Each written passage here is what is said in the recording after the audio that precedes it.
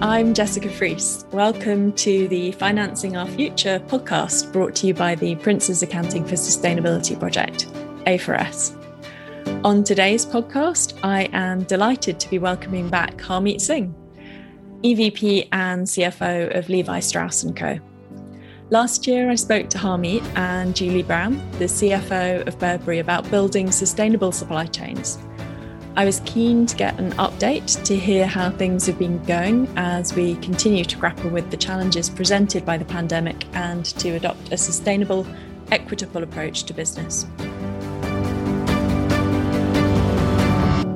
Harmeet, welcome back. It's great to have you back on the podcast. Last year, we spoke about the impact that the pandemic was having on your supply chain and lessons learned in terms of building resilience. Can you say what has changed in recent months? Great to be back, Jessica, and it's great to see you safe and healthy.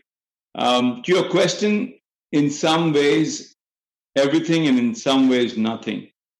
To start with the latter, our commitment to continue pushing to make our products and practices as sustainable as they can still remains.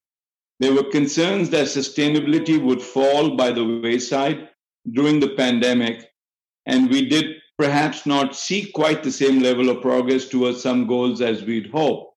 But we also brought to market our most sustainable jeans made with more recycled denim content than we've ever used. We have reached 71% renewable electricity in our owned and operated facility on our way to 100% by 2025. We're now at 76% of our products made with our waterless finishing techniques, which have saved more than 4 billion liters of water over the past decade. We've also recycled nearly 10 billion in manufacturing in the same time frame.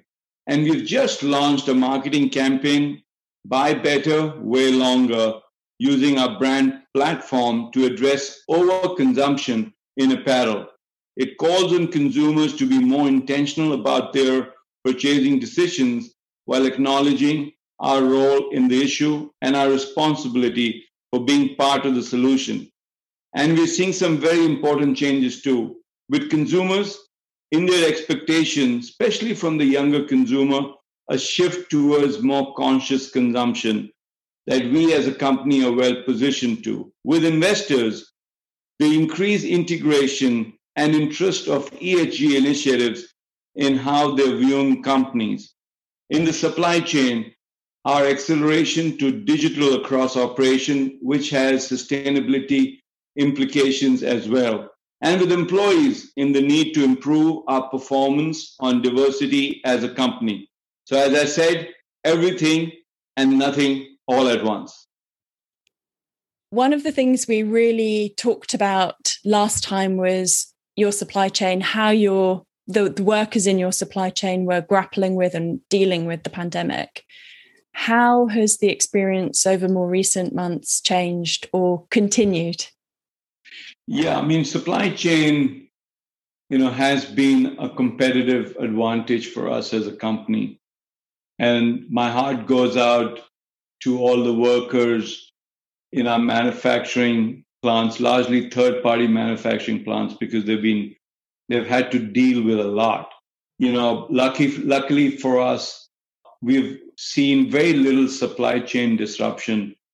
And that's largely because we were very proactive with our vendor partners in thinking through how we could develop a win-win for both sides. While we had to cut production, we ensured that we honored our commitment for the orders we had placed.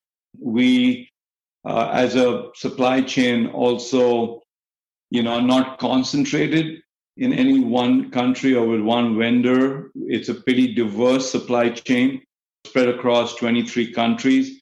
We were able to ensure that the workers who got impacted, we were able to ensure that we were able to do our piece. We donated $1.7 million to support the workers as part of our contribution, in 2020. This is on top of the workers' well-being program that we have started 10, 12 years ago. It's our workers' well-being program, which focuses on financial literacy and health education for the women in the workforce. And we're working with the Harvard Public School to try and take it to the next level. And so overall, I think working with our vendors, ensuring there were discounted or subsidized financing programs available to them, and to ensure that the health and safety of the workers didn't get compromised, other things that we kind of done. And overall, I think we will leave the pandemic, whenever the pandemic is behind us, in a much better position, and again, position as competitively as we were pre-pandemic. Or the other thing that we're doing across supply chain is to drive supplier diversity. So we have started that as a program within the company. We're looking at both direct suppliers and indirect suppliers. We're trying to, at this stage, quantify the level of diversity, and more importantly, what needs to be done to improve our diversity stats across supplier base. And we're doing this globally. One of the issues that we did touch on last time was systemic racism, and some of the work that you at Levi's had been doing on diversity, equity, and inclusion. Can you say a bit more about the actions you've been taking, and how you as a CFO can play that critical role in the response? I'd start with the mindset and a general belief in the company that a diverse organization will outperform a more homogeneous one. As a company, we've been focused and driving diversity for many, many years. And with what's happened last year, with the murder of George Floyd, what's happening recently with the rise of crimes against Asian Americans, we take this very importantly and critically within the company. We were very transparent about our numbers, our diversity stats, and our shortcomings, and made commitments. We brought on terrific people to lead and support the work. We now have a chief diversity and inclusion officer.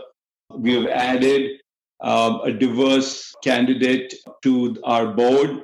We've done various equity studies, from a gender perspective, and the results have been, results that make us proud from that perspective. We've also rolled out paid family leave policies that are proven to address inequality, because, as you know, Black and brown people have historically lacked access to paid leave, which has compounded inequities and helped sustain the wealth gap. And this is across the organization, starting with the board, the CEO, my colleagues in the C-suite, and me personally. What I've done personally, a couple of things. One, I've started a mentor-mentee program and invited our diverse folks across the organization to join the program. In fact, the demand has outstripped supply, and my leadership team were originally set to take one mentee, and now most of them have taken on a second mentee. I recently posted on LinkedIn my own personal perspective to abhor the Asian hate crimes that we have seen, especially after the events that happened in Atlanta, talking about these things, explaining to the folks that it's important, and more importantly, being transparent about what we're doing, I think is critical. There is a lot to be done. There's so much opportunity for us in the corporate world. And I think, between the leaders in the company, our CEO, myself, I think, we're all set around a mindset to improve and ensure there's more equality across and more diversity in both the industry as well as in our businesses. So important, the points you were touching there, and particularly being able to and being open and transparent and sharing the lived experience that people have in terms of the numbers side of things, as well as a CFO, finance, I think can really put a spotlight on current performance and drive progress, drive future outcomes. Can you say a bit more about how finance can really help to accelerate progress, understanding and action? I would say a CFO can do a couple of things. One, set the right tone on the top. The second is objectively measure, a reality. So help define both the good and the bad, and then measure progress. Whether it is progress against diversity scores, whether it is investments against ESG initiatives, including initiatives that improve employee morale, because I believe we should add another E to ESG, which is employees. I think the finance function can do, its part. The way we think about ESG is we look at things that are material to us, or more importantly, material to improving this state of the planet. And our focus is on water, on climate, on our employees, and it's really, really important to measure how we're doing against that. Some of the investments in the short term will cost money, but in the long term will definitely help. And I talked about the Workers' Wellbeing Program, which definitely improves productivity. We have the Waterless Program, which improves margins because you're consuming less water. It's good for the climate. And the other thing, we're putting our money where our mouth is, Jessica. We have taken the diversity, equity, and inclusion metrics and incorporated that in long-term compensation of all our leaders. We're starting that in 2021. We think it's important to ensure that it sets the right mindset and important to measure progress. And as you said, transparency is important. This way, we will be transparent about our progress. And it does two things. One is to talk about basic diversity stats across the organization. The third is to drive a culture where this is critical to drive superior performance and, again, lead the industry as we've done over the last many years. And I think setting the right culture of inclusion, making sure people grow, making sure we recruit diverse folks as we recruit talent, I think will make a big difference. I'd love to hear more about that recruitment side. How are you making sure that you're attracting diverse talent into finance? And, so I'll give you a few examples. When we set out in August of last year as a company, we said, one of the things we said, beside training for, folks around the company, we also said when we recruit talent, we'll ensure we have a diverse set of candidates. So we said we'll ensure for every person we're recruiting, at least 50% of the folks will be diverse. So you broaden the pool. And that's been put into practice. I mean, I've just done some recruitment. I see diverse candidates, both from an ethnicity perspective, gender perspective, and a race perspective, as well as I firmly believe, having grown up outside the US, I firmly believe that it brings in diversity of thought and experiences, which enriches any program or solution, that the company advocates. I think a couple of examples. The other thing we're looking hard at is, given that we're all working from home or working from anywhere, you're in London, I'm in San Francisco. I think as we become more flexible in allowing people to work from anywhere, it does allow us to bring hire diverse candidates. We just recruited somebody who was not willing to move from New York, but she wanted to work for Levi's, and we said, she's great talent, let's recruit her, and we hired her. I've just recruited a chief information security officer, and he's based out of Atlanta. More difficult to recruit, but he's very comfortable in his environment there. And I said, okay, let's recruit him. He will travel into work when he needs to. So I think as we open and become more flexible on how people work, and we're still figuring out that, as most companies are, I think it'll just allow us to bring in diverse talent. And then once they're here, you've got to ensure that the environment is conducive. It allows them to grow. It allows them to develop. And, I think that's the piece that, why I think culture is so important. One of the other areas of real influence that you have as CFO is in your purchasing decisions. How are you driving more diverse, equitable, inclusive approaches there? So whether it might be with your bankers, your auditors, your other suppliers that as a CFO, you've got a very strong relationship with. First, it's important. And everybody in the organization understands that. My head of global strategic sourcing, that team that manages, all our indirect vendors, it's well understood. My treasurer, as we go out and build banking relationship, handle transaction, again, is something that their team understands. And so as we build relationships or expand relationships or negotiate deals, I think it's important for us to ensure that, again, we are broadening our pool of vendors, a pool of relationships, so that we include diverse talent. When we did the IPO 2 years ago, we ensured that as we listed bankers, there was a diversity was important, and there was a diverse pool. When we are negotiating contracts, we're just ensuring that we are talking to folks, minority-led companies as well as large companies. We have some large relationships with large tech companies, and we do regular business reviews. I just finished one with a large company. I won't name them, but the second page in the review was their diversity stats, and how are they improving, whether it's the gender balance or whether it's more diverse talent from an ethnicity, etc. So I think just by doing these things, by signaling it's important, I think, and setting the right tone makes a difference, and that's how we're thinking about it, and it's making a big difference. But it's the journey just starting. I think all of us can do our part, and we are proud to do our part.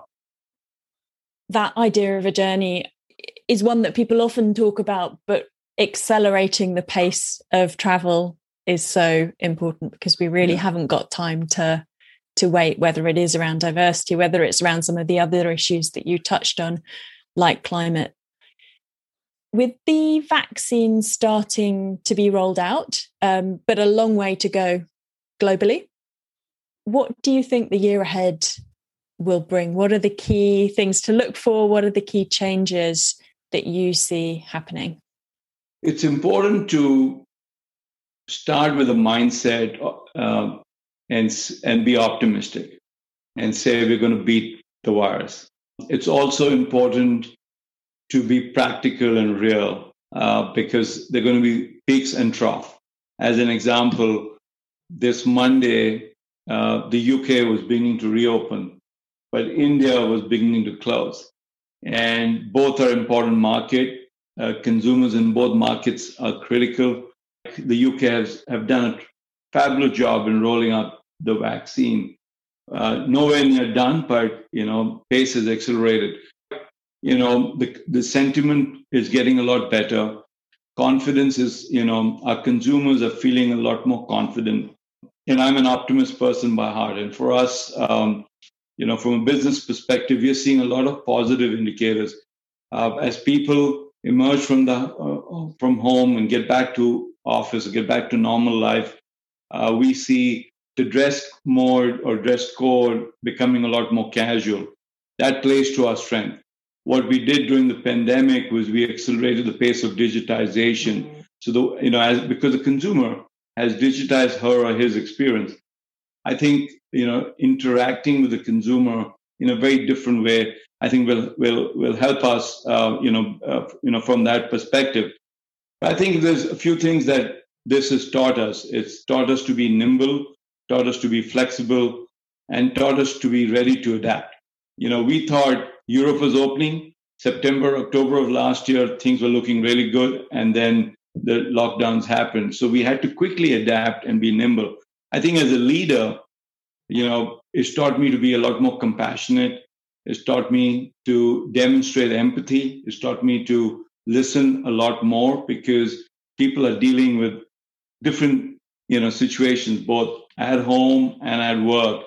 And our consumers are going through the same. And I think just understanding how people are reacting to this unusual situation. I've never seen anything like this in my 35 years of professional life. And then reacting to it and responding in a way where we're doing it with our values protected. I mean, we're a value-based company. And so when we do things, that's our filter, which is important to ensure you don't compromise your values. In fact, it's important to ensure you're able to strengthen and reinforce your values. I think is critical. And that's the way we have kind of rolling things out. That's why we roll out paid family leave. Unfortunately, we had to lay people off, but when we did it, we extended, the medical benefits, et cetera, et cetera. So there are lots of examples where that's been important. The other thing that we did, Jessica, because mental health was important. People were working nonstop, 24/7.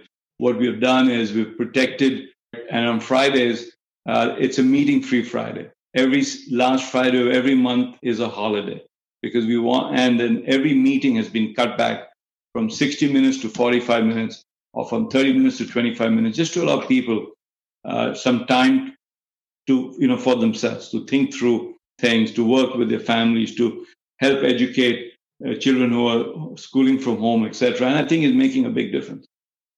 Thanks, Harmy. I'm afraid we've run out of time, but that is a fantastic message to be finishing on, one of purpose, value, and optimism. So thank you so much for sharing those insights, coming back to the podcast and giving us an update on some of the progress you've been making. Thanks, Jessica, for having me here. A big thank you to Harmeet for joining us today. If you want to learn more about what we've been discussing, please visit our website, accountingforsustainability.org, where you'll find all of the information we've talked through, case studies, examples, and links to all of the documents. Please do also sign up to our A4S newsletter to keep up to date. And before you go, if you've enjoyed the podcast, we'd love it if you could support us by liking and subscribing. Thanks again for listening, and we hope to speak to you again soon.